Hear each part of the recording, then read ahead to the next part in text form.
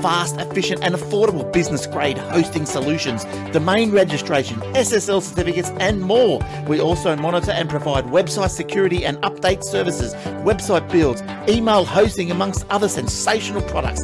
If you have a question about your web page or your presence on the internet in general, no job is too big or too small. Visit our website today, or better yet, contact us at blueoceanwebhosting.com.au and leave your website issues to us. Big ones, little ones, fiddly ones, powerful ones, the ones for the car or the truck, caravan, boat, mobility scooter, solar system. In fact, for any kind of battery, go straight to Battery Central Ipswich. They'll even help you when you know what you need to power, but have no idea what'll do the job. Battery Central Ipswich, 280 Brisbane Street, West Ipswich, behind the Yellow Building. Expert advice, better batteries, best prices, every day. That's Battery Central Ipswich. Hello and welcome to episode 751 of the Aussie Tech Heads. I'm Jason Oakley and this is William Tompkinson III. The Esquire. third. Sir William Tompkinson III Esquire. The second you would be correct at. Ah, Close. you're the second Sir William Tompkinson I am. Esquire. I am indeed. I should feel honoured to be in your presence, sir. Technically a lord, not a sir, but I'll let you off. Thank you, kind sir. Lord. Oh, Lord. Thank you, my lord. I'll be Baldrick and you can be Blackadder. Yeah. I have a cunning plan, my lord. Apparently I'm actually Scottish royalty, I discovered. So there you go. Ah. Yeah. My sister's been doing her family tree and technically Scottish royalty. Who would have figured? Furthest I could go back was some dude who came over on a ship from England, but that was it. It's funny, I'm Scottish royalty, but I can have an Italian dual citizenship. Mm. Because none of my grandparents renounced their citizenship. So I'm born Italian citizen, even though I was born in Australia. So I've just discovered as well that I actually can apply to be dual citizenship. Oh, it's Mr. Tompkinson, huh? Australian Italian, but I'm Scottish royalty. Hey, it's a very nice, sir. I'm not Italian. I don't know what you're talking about. It's good to have you on the show, man. So yeah, that's all weird, but so yes, it's all fun and games. Did you do the ancestry? I did that a few months ago. My sister's doing all that stuff. That was interesting. We got I like 50% Scottish, and then English, and I think a little bit of Irish or something.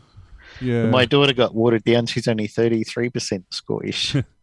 I'm predominantly Italian, Scottish Italian predominantly. Yep. But I've got a bit of English and a couple other bits and pieces in there. We got like Mackay's and Mackenzie's and Campbell's and stuff like that. Yeah, I can't tell you that. I know that I've still got active relatives on the throne in Scotland. Ah, So, you'll have to pop over one day. well, I do own land over there, Nice. apparently. You buy it with Or- Bitcoin? I have access to land over there, apparently, because I've got royalty. There's like parcels of land that are allocated. I don't know.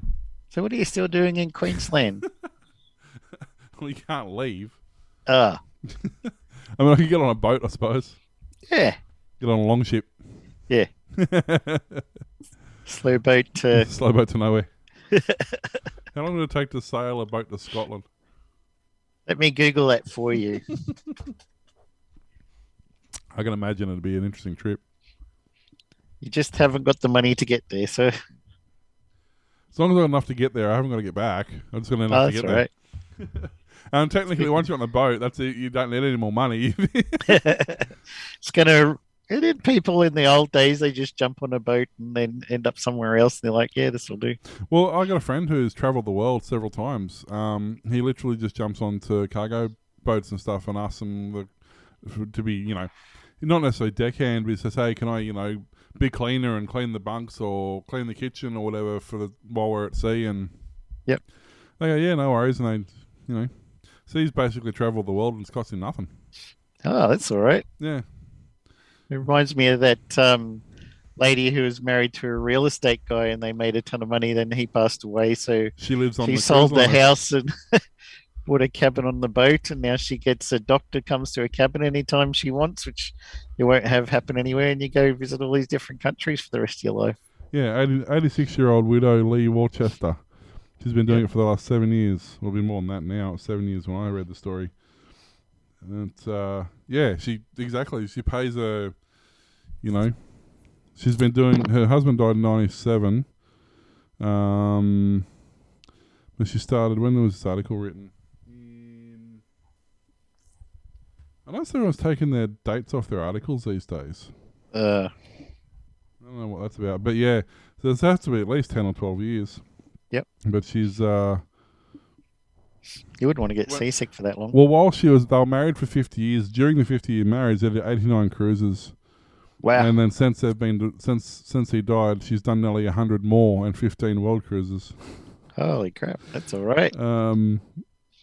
But yeah, she lives on them, and I'm just reading the article here. She said it basically costs her nothing. Being a permanent resident on the Crystal Serenity is not cheap. This year, Mama Lee expects the high life on the high seas to cost $164,000. That cost includes single occupancy stateroom on 7th deck and the luxury liner. Full board, including all specialty restaurants on top of the ship, along with all the ship's services, amenities, and entertainment available. No mortgages, no groceries, no other bills. If you think about it, okay, $164,000 sounds like a lot, but, you work out your average double income household who's buying a house and food and paying for rego and a car and all this other stuff, Public clothing transport. and you got to be spending more on that. Surely, Yeah. She gets everything for free. Sounds all right. And Is that what you're going to plan to do no, when you retire? I couldn't think of anything worse than to be stuck on a boat with 300 other people who don't want to be there. Yeah. And then gastro breaks out.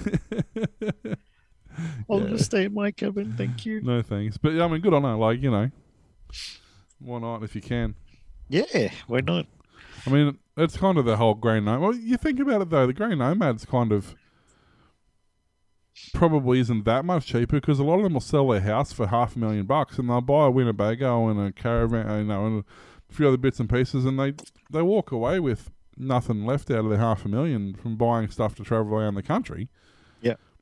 So really, Go see some other places that are not your country. Well, it's the thing too, because once they stop at other countries and other docks and whatever, they get the tourist thing going on, so you get out and about and Everything she buys is duty free. it's all duty free, and not that you'd be buying much, I suppose, but No. it's but you get all your tours for free, all your entertainment, all your meals, Just got to find somebody who's a real estate tycoon to make money from first. Yeah, well, that's it exactly. If you did it right though, if you had, let's say he was a commercial real estate tycoon and he was in big business, they would only have to have $10 million in the bank, and that would be the interest.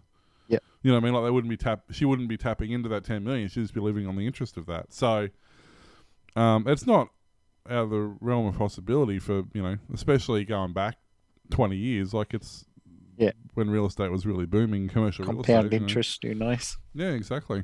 So, That's this week in Pleasure Cruises in what to do when you retire.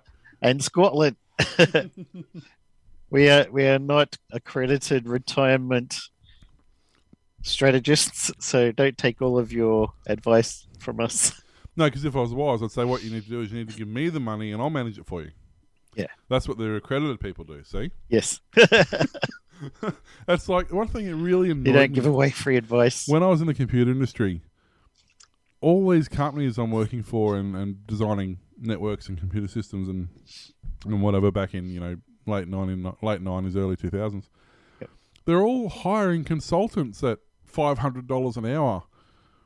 I'm dude, for the same price you've hired that consultant for, I could have not only designed the system, but I could have installed it and had it up and running by now. And Yeah. all you've done is ask a consultant to do something, and they're, And I know you've done it because he's come to me to ask on how to do it because he didn't know. Like, I'm in the wrong game. I should be a bloody Where's your consultant. cut? Yeah, I should be a consultant, not a bloody computer tech, because they're the ones there making all the money. They know nothing. They don't do a damn thing. They don't know anything, and they don't have to do anything. All they need to do is know people who know things. Yeah.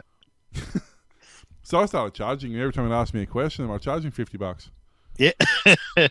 He's like, that's fine. I get yeah, 500 an hour. Exactly, So. that's right. I charge you $50 per question, and we'd both be happy then. So, but yeah, those are the good old days.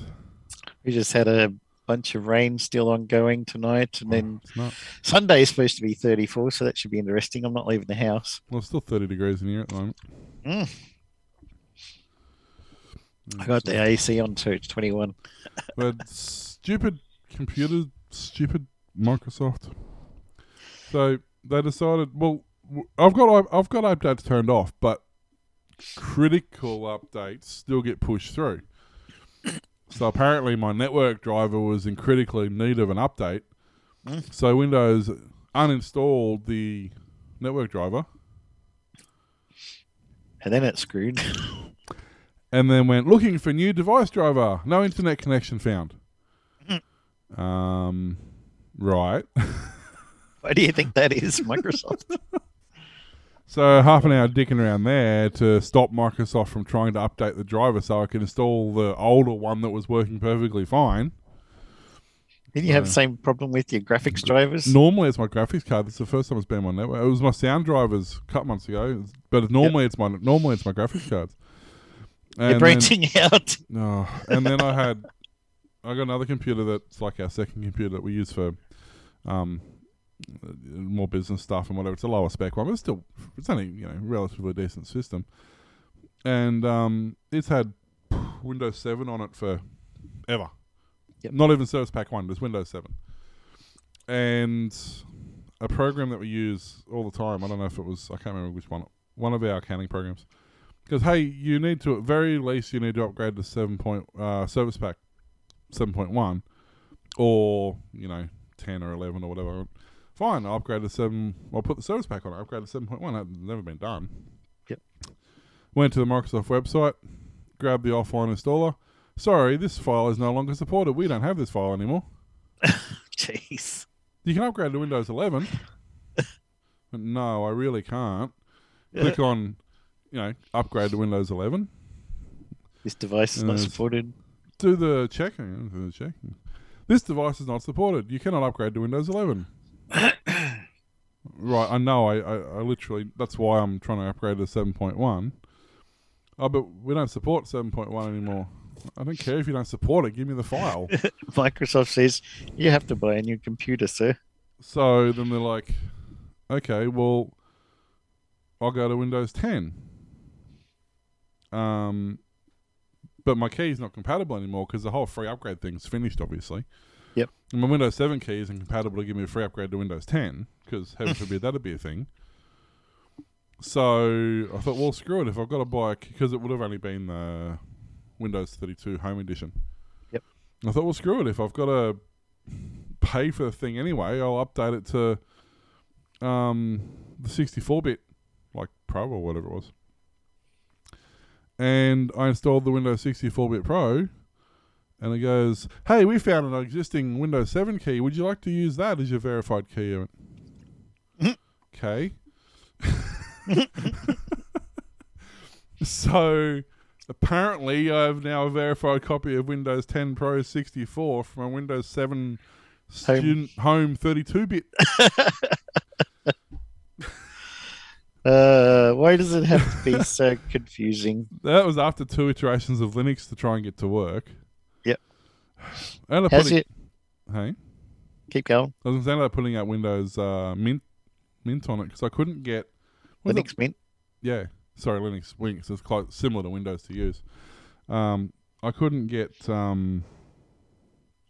Coventry. Yeah, I could get it to run off the live thumb drive. Yep. That would not install. It failed on install every time. Wow. So I went to Mint and it worked fine, except the one program that I wanted to run on it would not run even under wine. I'm like, for crying out loud. Give up. So I went back to that, and so yeah, I hate computers at the moment. But like, it's telling me to upgrade to 7.1. There's a patch available. Please do it. Okay, I don't know. We don't support that. It's like, but you just told me I needed to do it. Like, don't tell me I need to do it if you don't support. Yeah. I get that you're not supporting it anymore, but don't tell me I need to upgrade if you don't have the file there for me to upgrade it to. Something seriously broken there. I ended up skipping the elementary for our game server now and just went full Ubuntu server because I don't need all the graphics drivers and GUI and KDE and stuff, so it's all just headless. Keep it lightweight. Yeah. Yeah. How's your Arctic Silver update doing? Yeah, good. I actually restarted because of the network dramas I was having today. It's the first time I've actually restarted the computer in a week and a half. Wow. So, so yeah. It's a bit different than crashing 10 times a night. Oh, it's huge. Let me just quickly check. Now that it's still 30, nearly 31 in here. I'll be curious to see what my temperatures are, given that, like, when it was 21 degrees in here, my CPU was sitting at 80 degrees, or my graphics card was sitting at 80 degrees. Bling. So where are we sitting now? I just had an idea. Yeah. Let's see. Keeping in mind that I'm recording and screen sharing and all that sort of stuff. My CPU is sitting on 36. And my graphics card is sitting on temperature GPU 52. There you go. So he used to sit on like 70 odd just idling. Yeah. So That's a big difference. it's a little better. So apparently that's the trick if you're having heating issues. And I don't have a water cooler. That's just an air-to-air. Yep. Decent. Well, it's a pretty big cooler, but it's still only an air cooler. There's no point putting a water on it because that would only run at ambient temperature anyway, which it almost is now. Yep. So that's the trick. If you're having heating issues or random crashing issues that you can't data log, which is what my problem was. I could never data log it because to data log it, you need to start recording, and the program, nobody's built a data logging program that logs, every, 1,000 times a second or whatever. They all store the log in RAM, and then once you stop the program, it saves the log. So, no, that's pointless because if you can't pick up a crash that way. No. Because once it crashes, you lose the log. Yeah. That's dumb. So somebody needs to build a program, data logging, for like a stress test program, but it actually data logs at an insane rate so that the chances of you catching what causes the crash is much higher. As long as it's not Log4j that just about took down the internet with its vulnerabilities this week, and then it got patched, and then Log4Shell still wasn't patched, so you could still get hacked. I had to update the command line switches on our Minecraft server so that the logging on there also is a vulnerability that could mean someone could get into our server and then get into the rest of my network. Nice. Yes. So it's just the problem is the Log4j is used on every Java server worldwide and also other Java applications like Minecraft and stuff. But it's maintained by one main guy and two others part-time, and they don't get paid for it. It's just something they started in their spare time. So it wasn't, funded to make it super secure or anything. They just had to keep it maintained and updated with the latest technology features. But they found out you could get it to download executable code and execute it and let someone take over your server. So there's a lot of vulnerabilities going on about that at the moment. And I mean, look, nobody's saying Java's secure at the best of times. Like that's one of its biggest issues is Java is insecure. Realistically, it should never be used for what it's being used for. Yeah. It should not be a powerhouse driving a server. Like it just shouldn't be. But and for other things like Minecraft, sandbox it or something away from everything else. Yeah, exactly. I mean, I guess technically they're relying on the fact that if it is like they're relying on the fact that with Minecraft particularly, people who host the servers, generally they're all virtual systems or virtual machines, or they're all physically independent machines. So there's no worst case scenario they're going to steal your log files or something. Like there's no access to an external network that way. They might get onto your Minecraft server. Yeah. Then where will you be? I know, right? But that's what I mean. Like that's sort of the worst thing that you could generally expect to happen. But if, like in our case, running our own servers, yep. You do have that added layer of vulnerability there. Yep. But look, you're pushing stuff uphill trying to make Java secure. Yeah, you can make it slightly less unsecure. Yeah, I was reading somewhere a guy had done a meme or something on Twitter, and he was saying the Oracle pops up that message saying when you're installing Java is now available on 3 billion devices worldwide. You're like, that's shockingly terrifying now. Yeah. We always knew Java was going to take everything down with it. Oh, for sure. I mean, but that was exactly the same as Flash. It's no different. You know. How many times a day did you have to update Adobe Flash Player? Wasn't that fun times? I think I went away from Adobe and I used Fast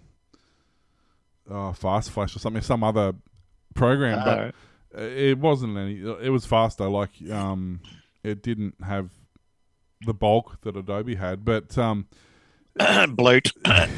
Yeah, like bloatware. But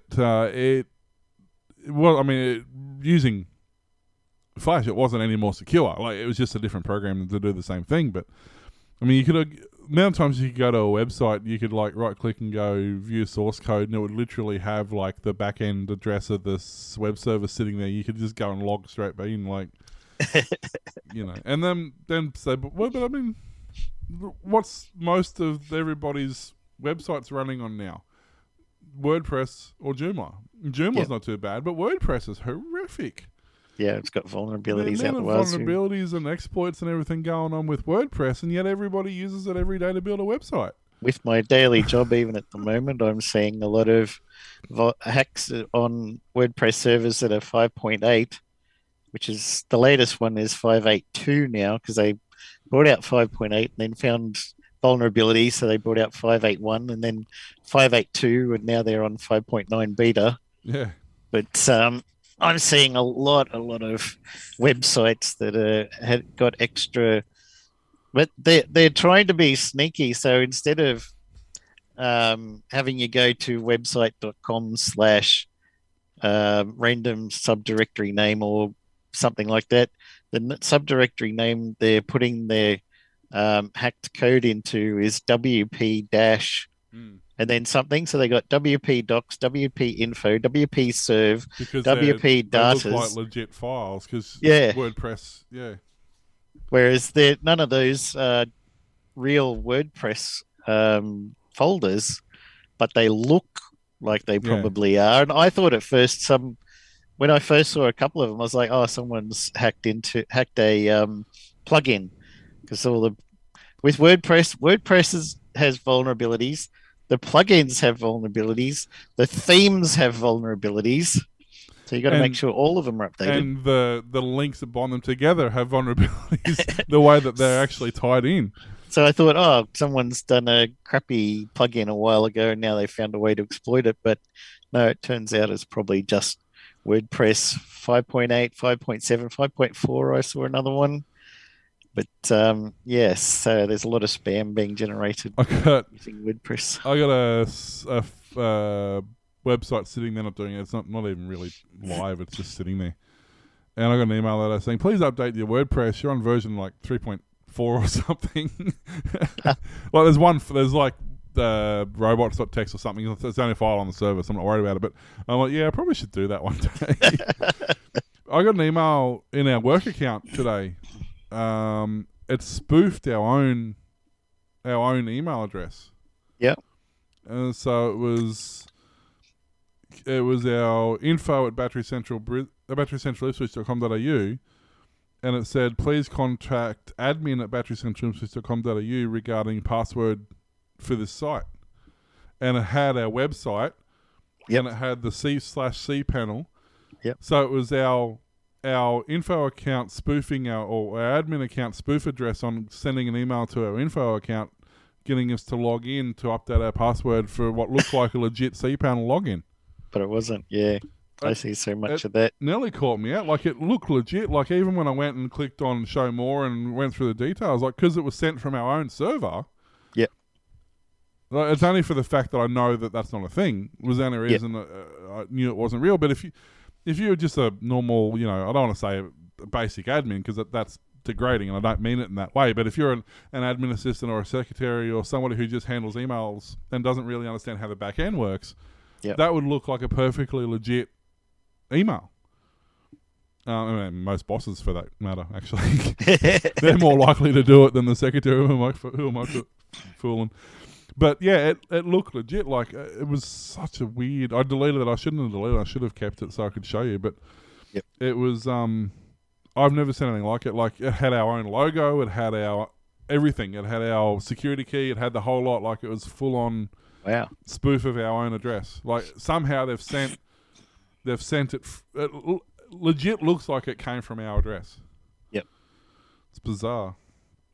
I'll have to see about if it's upgradable to Joomla 4, because they've announced that's out now. So yeah, I didn't want to do it straight away, but I get an email every day saying, "Don't forget to update us. Don't forget to update." And I'm like, well, I don't want to just jump straight to 4 until everybody else has had to go for a while, and we might have to jump to 4.01 or something. Yeah, and the worst part about that, on a big step jump like that, is breaking all your plugins. Yeah. I mean, I know you can roll it back, but it's such a pain, because especially if you've got a couple of dozen plugins, because you might not realize that a couple of them are broken. Even if you go through and test the site, if you've got a web shop, for example, it might not actually legitimately be until the very last click on the buy it now, when you've been through the checkout and everything, that could be broken. But you don't know these things. That's why it's a scary thing to do. Even just normal upgrades to minor point versions. Oh, for sure. And I mean, it's bad enough. Something simple. I say simple, like a Windows up, like a Chrome or an internet browser update. Yep. The amount of things, because I use Canary as because I've got so many different users. I use Canary as my browser. Sonia uses Chrome. We use Firefox and Opera for work, and so because Canary is a daily developer version, it's quite common that they'll bring out a patch, they'll bring out an update that's just broken. Yeah. And it just will not work. And I'm like, I hope they fix that, because that's like literally my browser with all my stuff. Yeah. Well, I had, was it probably 5 years ago, I decided to revamp one of my websites, and I thought I'll use one of those wiki applications and make it a wiki, because it's all about the VZ programming and games and stuff. So I kept my current site, just moved the current one into a directory, and then so I could restore it, because it was all just HTML, plain HTML stuff that I wrote like 15 years ago or whatever. And it's like one of those, like a Softaculous automatic install using cPanel. Yeah. And it installed it, and I was working fine for a few weeks and adding in tons and tons of information by hand, photos and this and that, links to other websites. Then I got an automatic email from cPanel saying, "Hey, Softaculous says there's an update for this wiki. You should apply it." So I was like, "Oh, well, don't want to have any vulnerabilities on the website. I'll update it." So you logged into cPanel, went to the Softaculous, set update Willie. Update my Willie! What control panel are you going to?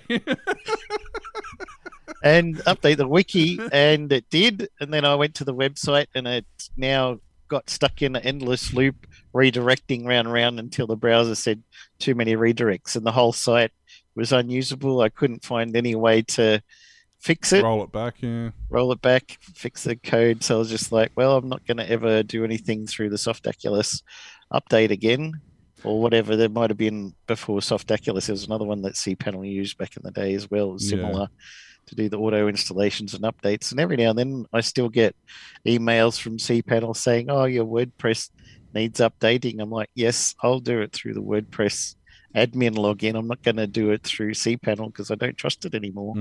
All that work that I spent hours and hours creating a new wiki website. It's funny, being a long-time user of cPanel, like you probably used it longer than I have. I've used it for 20 years or however long it's been out. It's a horrible program. But everyone insists on using it. But it's so clunky. It's terrible. I mean, I get it. I understand why they use it, and I understand why it's there and why it's so popular. Because it is, for people who don't do it for a living, it is relatively easy to use, relatively simple. There's a million pages of support available for it. And the main thing for me that I like about it is if you want to move to a new host, you go in, click do full backup, put that into your main directory. The other host will download the full backup, click restore, and your whole website is restored on their server. Then you just redirect your name servers and it's working 100%. Everything it does, all your mail forwarding, your mailboxes, passwords, automatic replies for emails, out of office, DNS entries, you name it, everything about the website just gets stored in one tar GZ file. The other one's download it, bang, it's back up. So I've gone through, half a dozen hosts until I found Venture IP, which are great. But if I ever, I don't have any reason to leave them at the moment because the site's been up longer than anywhere else. And if I need to ring, I'm not on hold to America for 50 minutes running up my phone bill to try and get support and find out that it's like 2 a.m. and nobody works there. But that's why it's fantastic for me. But I mean, that as I said, like there are several reasons to use it. That's one of them. Also, it handles webmail pretty well, whether you use WebSquirrel or whatever. And it, it's got its metrics are horrible. Its logging is horrible. There's a lot of stuff you can't see in cPanel. Like a lot of the time, we were having we were being blocked for spam a lot, and we couldn't see anything in cPanel. I had to get a hold of Glenn, and he looked in the back end, and after digging through 1 million tons of log files, he eventually found it in the back end what the problem was. So there's a lot of stuff that is still crippled that you can't see as a user. You can only see as an admin to the back end of the site. Yeah, you need a WHM login. Yeah, and for especially if you're running multiple sites under the same account, it does not like that. It really struggles with that. But I mean, it's a horrible program. Like, it's buggy, it's crashy. But once again, like Java, like WordPress, like it's Flash, everywhere. like WordPress, it's just there. It's what everyone uses. It's not the best. It's the other thing I was going to add to the list that started off Adobe PDF Reader, Acrobat Reader, started off with this simple little Ghost script reader, and then they bloated it out the wazoo. So it's like, 500 meg to download, and it has embedded fonts, and it can be programmed, and you can have forms it can fill out and lock it and password, and suddenly it's this big bloated mess, and you'd send somebody a PDF and it can hack their computer. But the funny thing is, Adobe's is, as you said, 500 meg or whatever. Foxit PDF Reader, which is what I use, does literally everything Adobe does and more, and it's like 33 meg. Yep. I went with a new one, Sumatra PDF, which is also free, and it's very lightweight. It's another good one. I'm going to stick with Foxit because we've got an account, like a paid account, which unlocks all the features, and there's no point changing. Yeah. But yeah, I mean, like, it's same as Photoshop. Most professional photographers don't use Photoshop anymore. It's so bloated, slow, clunky. And you have to have a monthly subscription now because they won't let you use it otherwise. That's right, especially if you want like Lightroom or whatever. So most people now use GIMP. GIMP is becoming one of the fastest growing graphics image manipulation programs, hence the word GIMP. On all platforms. Across all. Well, that's the other thing too. It runs across all platforms natively. And it's fast. It's small. It's only a couple hundred meg. A very low-end system can run it very fast. Yep. And if you need, you can run Inkscape. If you need SVG. Yeah, if you need, trying to think, Vector. That's it. Yep. Inkscape does Vector because GIMP does raster. Is it raster? Hey, Rasterman, bitmap. The other one. the opposite of Vector. I think it's raster. Yeah, that's right. But yeah, so and these are all free programs. There's LightScribe, which is like a publisher. I love Paint.net. Well, yeah. I mean, even that's handy for a lot of stuff now. It's surprisingly versatile. What was that one we used to use before Corel bought them? That was a Paint Corel Draw. program. No, it was another company. It was Paint Shop. Paint Shop Pro. Paint Shop Pro. Paint and Shop then Pro. Corel bought them, Yeah. and then it was worth going with. Yeah, Paint Shop anymore. Pro. They integrated into Corel Draw. Paint Shop Pro was good. It was awesome. I used to use that a lot back.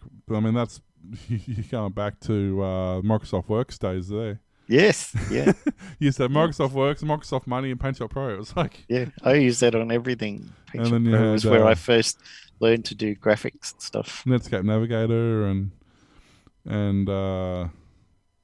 JView Pro was the JPEG viewer, and What was that one that looked Extra like a Gold. splattered cat? Earthen View or something? yeah, What was I think it was Earthen View, something like that. Yeah. IRFAN or IFRAN or something like that. yeah, And it had a red cat that was yeah. for the icon.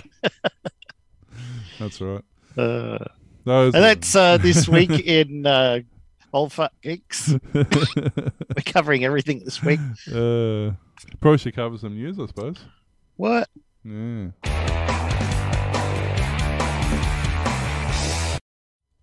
The City of Adelaide has picked up TPG Telecom to replace its free Wi-Fi network at a cost of $4.8 million.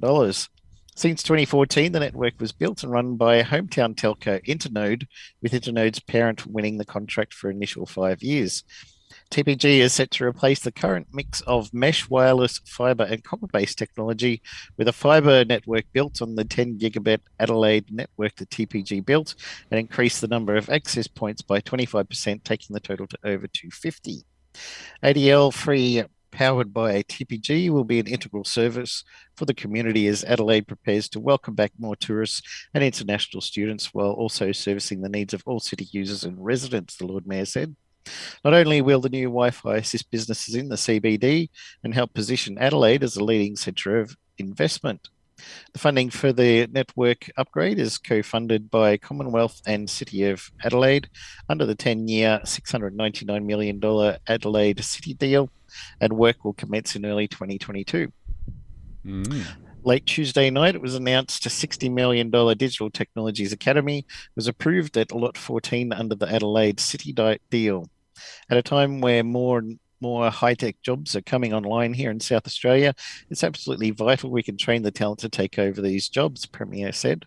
South Australia is unashamedly the space, defence and cyber state, and it's my aim to create a pipeline of jobs in these industries so we can put the brain drain behind us and be the country's beacon for major companies in these areas. Construction is penciled in for commencing in late 2023. There you Yeah, go. well, Awesome free Wi-Fi network for Adelaide. it's I know Aussie Broadband's been talking about doing it for Melbourne, seeing as they occupy the vast majority of that now, or the optic, the dark fibre that was there. So, Yep. yeah, they were talking about that. But I think at the moment Aussie Broadband's so overtaxed with their data consumption because they're growing at such a huge rate. They The don't. new II Borg. Yeah, they kind of don't want to, don't want to overload the network. Obviously, it's something they've worked hard to achieve what they've got. Which actually, it's interesting. This wasn't the story I was going to do, but I just noticed it at the corner of my eye while I was You have stories jumping at you from the corner of your eye? Where'd they come from, man? Well, technically, I was reading another story, and I scrolled past that story, and there was another story. Because I don't know why, but so this chart here is the busiest, like during peak load, the percent of the speed that you expected to get. Aussie Broadband, averages between busy hours, all hours, and like even their busiest time, they sort of don't, they hit about 95, 98% of their planned speed. but I don't believe this chart because I know for a fact I don't know any. Like they're saying, Dodo and iPrimus don't drop off at all. Which It's we some know. champagne comedy.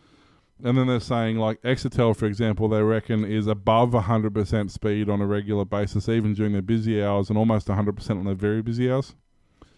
Right. I was with Exetel for 1 month.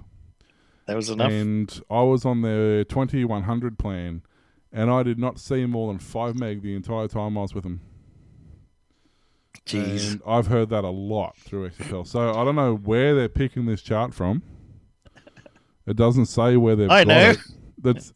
It comes from the ACCC, apparently.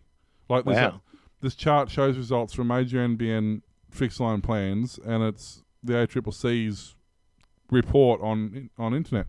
Did they just make up numbers? Well, they're saying that Optus was able to provide 99% of planned speed during the busiest hours, which is defined as the 5th lowest hourly average download speed, followed by Exetel on 96.9, Telstra is 96.6, and Dodo and iPrimus on 95.3. iiNet provided 93, Aussie Broadband 93, Vodafone could only hit 90%, and Superloop dragged the chain at 80%, 88%. But I don't understand how they're coming to these conclusions. These must be burst speeds, I would say, not sustained speeds, because, like, I know full well that I've been with a lot of these providers, and I have friends who are with a lot of these providers, and Feel sorry for them. they're not even come close. Like, they're saying iiNet is averaging, 93% or something, but I got friends who are with iiNet, and they're lucky to get 50-60% of their speeds continuously. Like, you'll get higher burst, which I'm assuming they don't say how they've measured this. See, no. You know who would have a good results would be Ookla. Yeah, especially if I had done that story, but yeah. So I don't know. It's just weird. They don't say how their metrics are working. And the other thing they don't say is what speed plan that is. And what they're doing. Are they streaming 4K, or are they just checking a couple of emails and going, yeah, that's fast? Because they're talking about, like, they don't say the plan speed, but down here they're talking about saying, oh, it's kind of irrelevant because video conferencing only uses 2 meg a second. And it's like, but if you're paying for a 20 meg, you're paying for 100 meg, you don't want 2 meg. Like, there's no reference. This is the problem with these sort of statistics. There's no reference point to work from. Yeah. Anyway, that wasn't the story I was going to do. I was going to do another NBN story, though. Yep. What have I done? Close the wrong picture. Oh, well, whatever. You can have that one.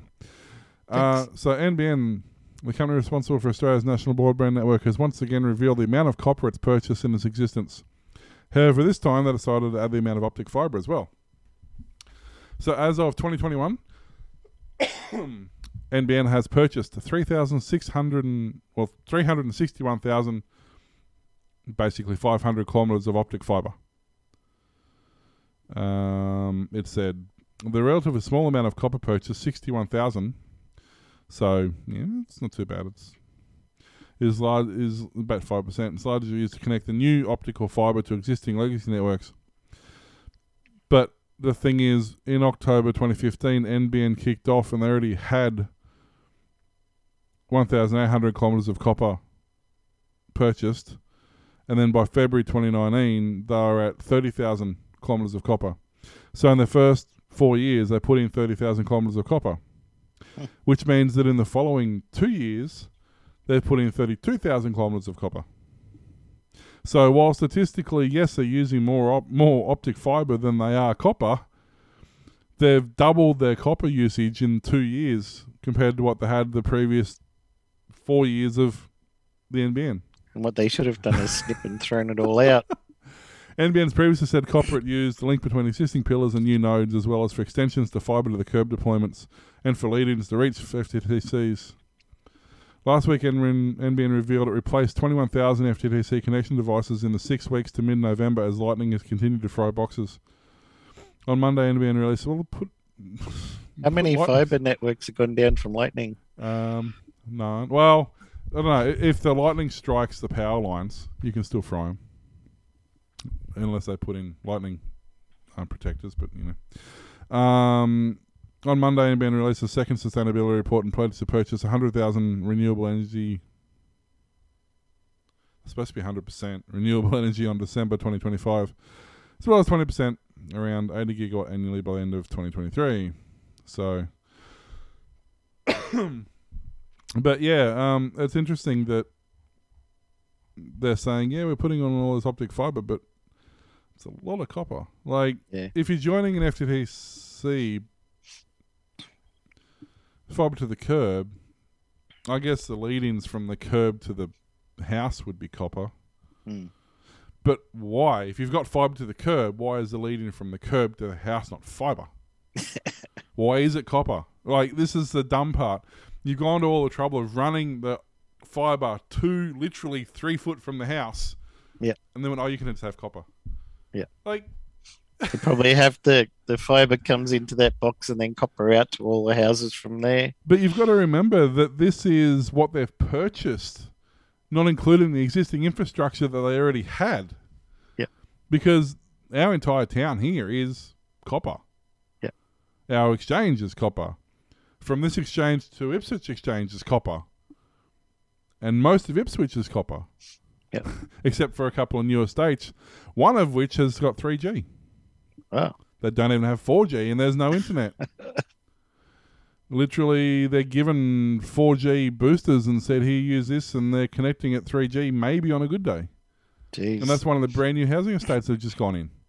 I briefly saw an article that was saying there's no guarantee that any new brownfields are going to have fibre or anything like that. No. When they should all be, because it's all brand new Infrastructure. estates. I mean, the thing is, how you're already running trenches, because they're all underground cables now. You're already running trenches to put power in. Yeah. How hard is it to put a line beside it? Yep. Like, no one put copper line, none of that fancy Yeah, glass stuff for but us. even if they put copper in, it's still got to be better than what they've got, which is nothing. Yeah. So dumb. Ridiculous. So dumb. Amazon intends to close down Alexa Internet, the well-known internet statistics and analytics provider, by May 1 next year. The online retailer said in a brief announcement. Now, this is not the Alexa smart devices. This was a company they bought. Alexa Internet was founded by digital librarian Bruce DeKale and Bruce Gilliatt in 1996. And acquired by Amazon in 1999. The company took its name from the Great Library of Alexandria in Egypt and operated as a site crawler and archiver initially, creating the Internet Archive database, adding search functionality and analytics during the early years of Amazon ownership. Kale said that Alexa Internet's computing infrastructure for processing big data was one of the innovations that underpinned the Amazon Web Services cloud. In recent years, the Alexa ranking had become a measure of websites' popularity, providing data on different traffic measures such as daily visitors and page views that the company would certify. Alexa collected the statistics with a tracking toolbar initially, and later on moved to data gathering with browser extensions and web page scripts. Existing Alexa subscribers can download their data up until 1st of May next year. Yeah, I was just on their website, and it says we'll be retiring Alexa.com, which is it's technically a different company, but it's the same name. It's still Alexa. I think it's probably where they got the name from. But we're retiring Alexa.com on May 1st, 2022. So how many people you think are going to be lined up to buy that at auction? Yep. They'll probably keep it and put their smart devices there instead. I was going to say, how dumb would Amazon be to get rid of that? Yep. Like, it's Alexa. Like, it's literally their branding. Gold. Yeah. So, but... yeah, that's. I was just reading the Alexa. 25 years ago, we founded Alexa Internet after 2 decades of helping you find, reach, and convert your digital audience. We made the difficult decision to retire Alexa.com on May 1st, 2022. So and a lot of companies use that in their IP reputation calculations to say if a website is reported for spam but is highly ranked in Alexa, then maybe not block emails because they're highly ranked, so it's actually probably legitimate. Mm. Now they have to find somebody else for their feed. The top sites will be Web Information Service APIs. What will happen to the APIs? The APIs will be retired on December 15th, 2022. So they get an extra year out of the APIs. Yeah, that's interesting. So it means that even though existing customers end of April,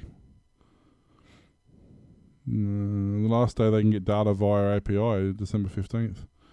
What will happen to scripts? If you have a script that continually runs on a scheduled run, the script should be turned off before December 15th. If it's not, the script will only receive 410 gone errors.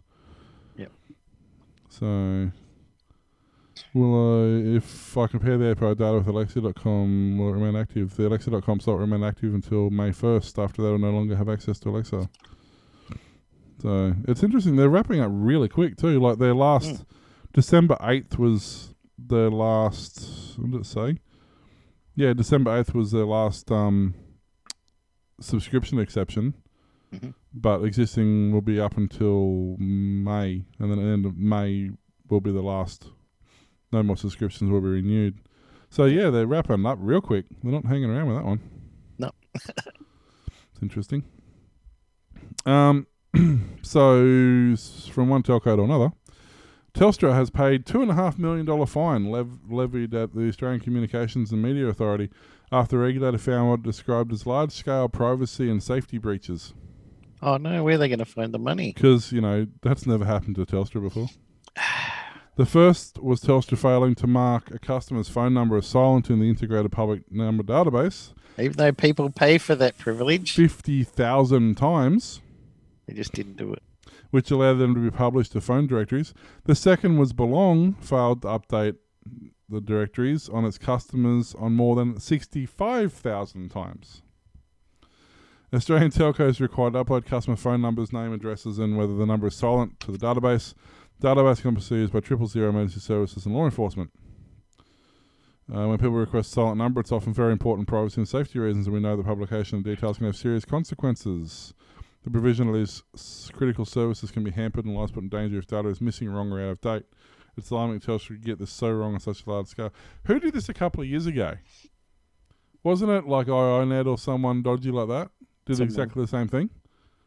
They're like Lord Farquaad in Shrek. Some of you may die, but that's a chance I'm willing to take.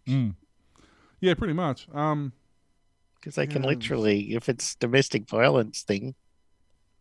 Well, and it's not only that, it's also, especially now, that you can literally take a phone number with you anywhere in the country. Because my in-laws have their O2 number from New South Wales, even though they live in Queensland. Ah. Yeah. That's handy. Which is great for not having to change your phone number. Yep. But can you imagine not updating that database, having the O2 number, which was originally in Evans Head, so if that number comes up on caller ID for police or fire or whatever, ambulance, they dispatch to the wrong place. To...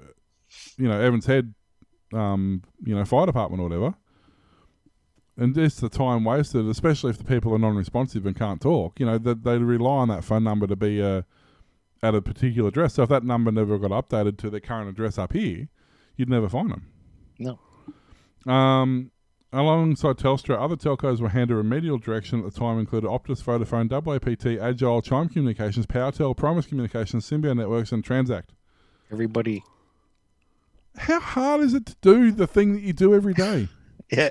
In May, AMC issued Leica Mobile with a $604,000 infringement after it failed to pass on emergency info 246,000 times.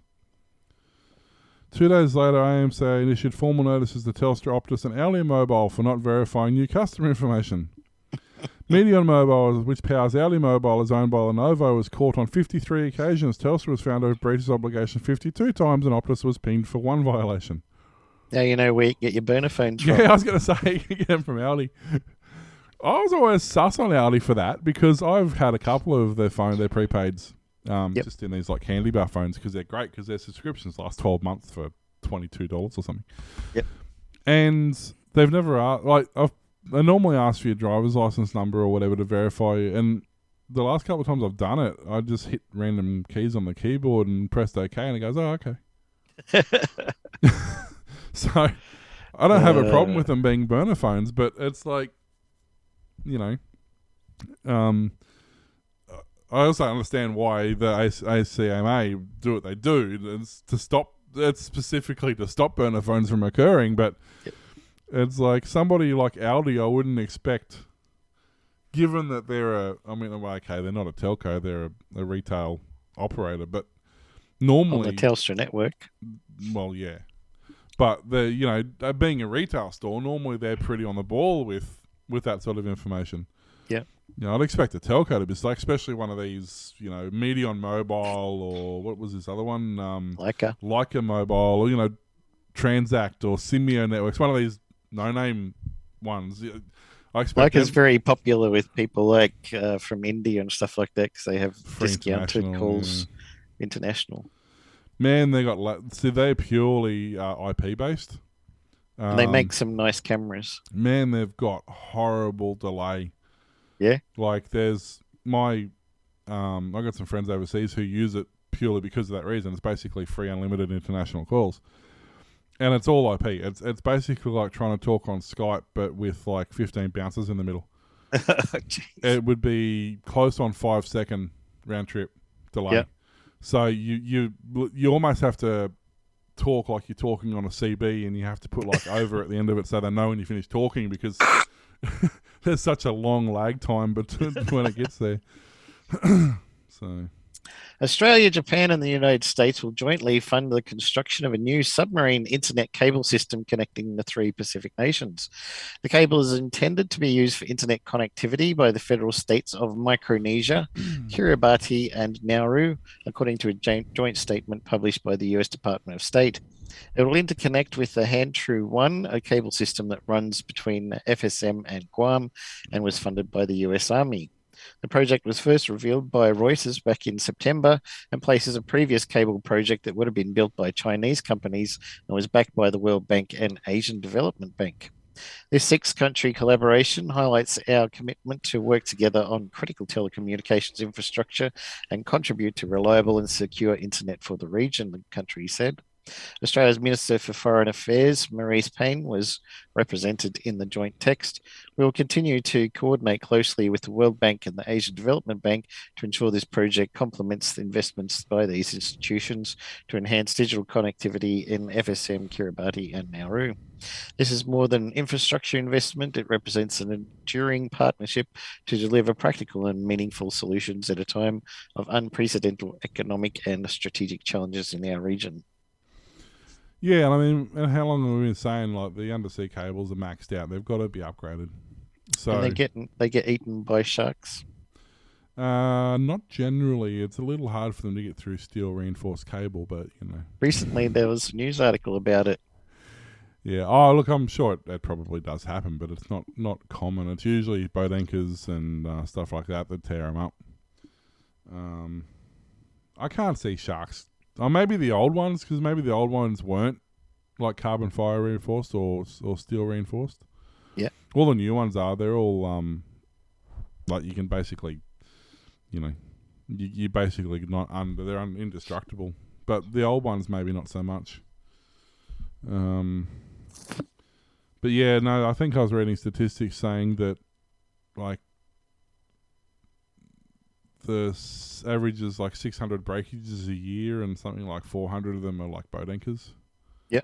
So, and then like cyclones and giant waves or disruptions like earth shifting and stuff can break some of them or stuff like that. But yeah, it's a big job. It's not a hard job. I was watching a video on them actually doing it.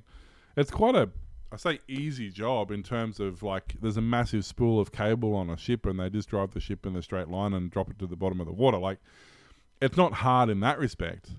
Yep. But you've got to map out, you've got to make sure it's in a deep trench. You've got to make sure it's not going over like rocks that it can wear through, and it's got to be on, not going over like, you're not crossing over ravines that it can string over. And yeah. So it's quite a complex thing to do. Well planned out.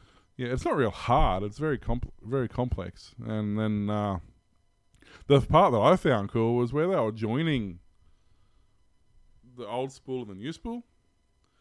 Like, there's about 5 guys working on it. It's all done by hand still. And the boat's doing this because they're in the middle of the Death Sea somewhere. And the boat's doing this, and it's doing this, and it's doing this, and the guys are sitting there just going, It's like, really? You don't see legs, you got to see arms, you got to see eyes, you got to see everything. Like, it's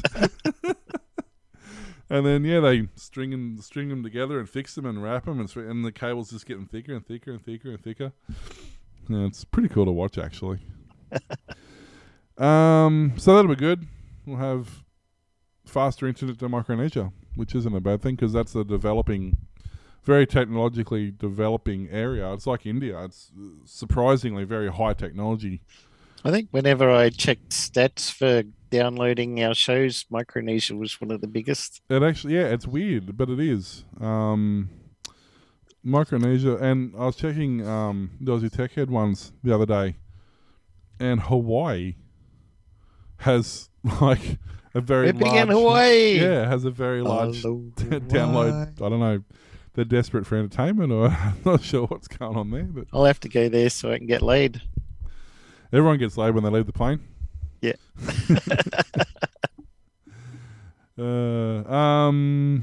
That's it for me. I have one quick one. Android games are coming to Windows PCs. Whoa.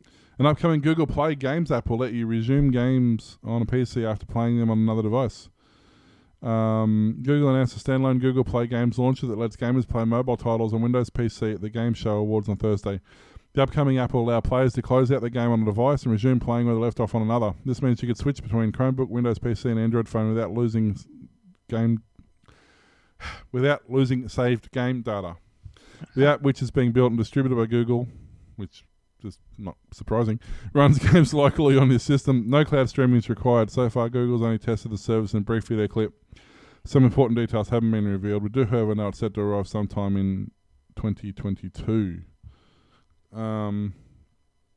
Clarified to an Android authority that the app does not represent a partnership between Google and Microsoft, but the search giant is working on Google Play independently, significantly because Microsoft partnered with Amazon, not Google, earlier this year. This is significant because Microsoft partnered with Amazon, not Google, earlier this year to bring Android apps to Windows 11.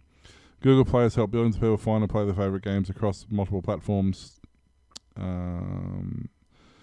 Games on Google Play product... Wow, that's a title and a half. Games on Google Play product director Greg Hartel. It's not even like just Google Play product director. It's specifically games on Google Play product director. Good job if you can get it. Starting in 2022, Google built product brings the best of Google Play games. So that'll be interesting. I get that across Android devices. That's not that much of a stretch, but I'm not 100% convinced that a lot of those mobile games are going to work very well on PC. Especially the ones like where you're doing a lot of like that. Yep. You know. What about zooming in and out with the pinch? Pinching and zooming. I mean, obviously there's going to have to be keybinds and stuff. But swipe. I mean, yeah. We've got at work our monitor on our main computer is a touchscreen, but it's only a basic touchscreen. It's not a multi-point. Yep. Hold down 3 mouse buttons. Yeah. I'm going to assume they're going to have key bindings in there somewhere. Or I mean, who knows? They might change the way it plays on a PC. I mean, play Plants vs. Zombies on your PC. I do anyway. Plants vs. Zombies is cool. I've got that. It's actually a browser game. Yeah, it's awesome. Yeah, there's a lot of... and that's one cool thing. Like, I don't know if you remember... I can't remember what it's called. Boggle, I think. Yes. No, was it Boggle? That dice one that used to play on... Yep. Yeah, well, that's a browser game. Like a lot of these Facebook games are browser games now. There was that one. There was Farmville. Farmville. It's just a basic browser game now. So a lot of these have actually stepped away from a specific distribution. And Words with Friends. I was never really good at that. I like Angry Birds. Yeah. Angry Birds. I still play Angry Birds on the odd occasion. Great fun. Thanks to everybody supporting us too for your coffee and what have you. Patreon and PayPal and all the however else you're doing. Yeah, it helps us out. It really does. So Thanks for that. Thanks for that. And thanks for listening to the Aussie Tech Head Show. We can be found at Facebook, Twitter, YouTube, Patreon, and Coffee. Email us Will or Warlock at aussietechheads.com.au and go to aussietechradio.com, 24/7 playback of tech-related shows. See you next time. Bye. Hehehehe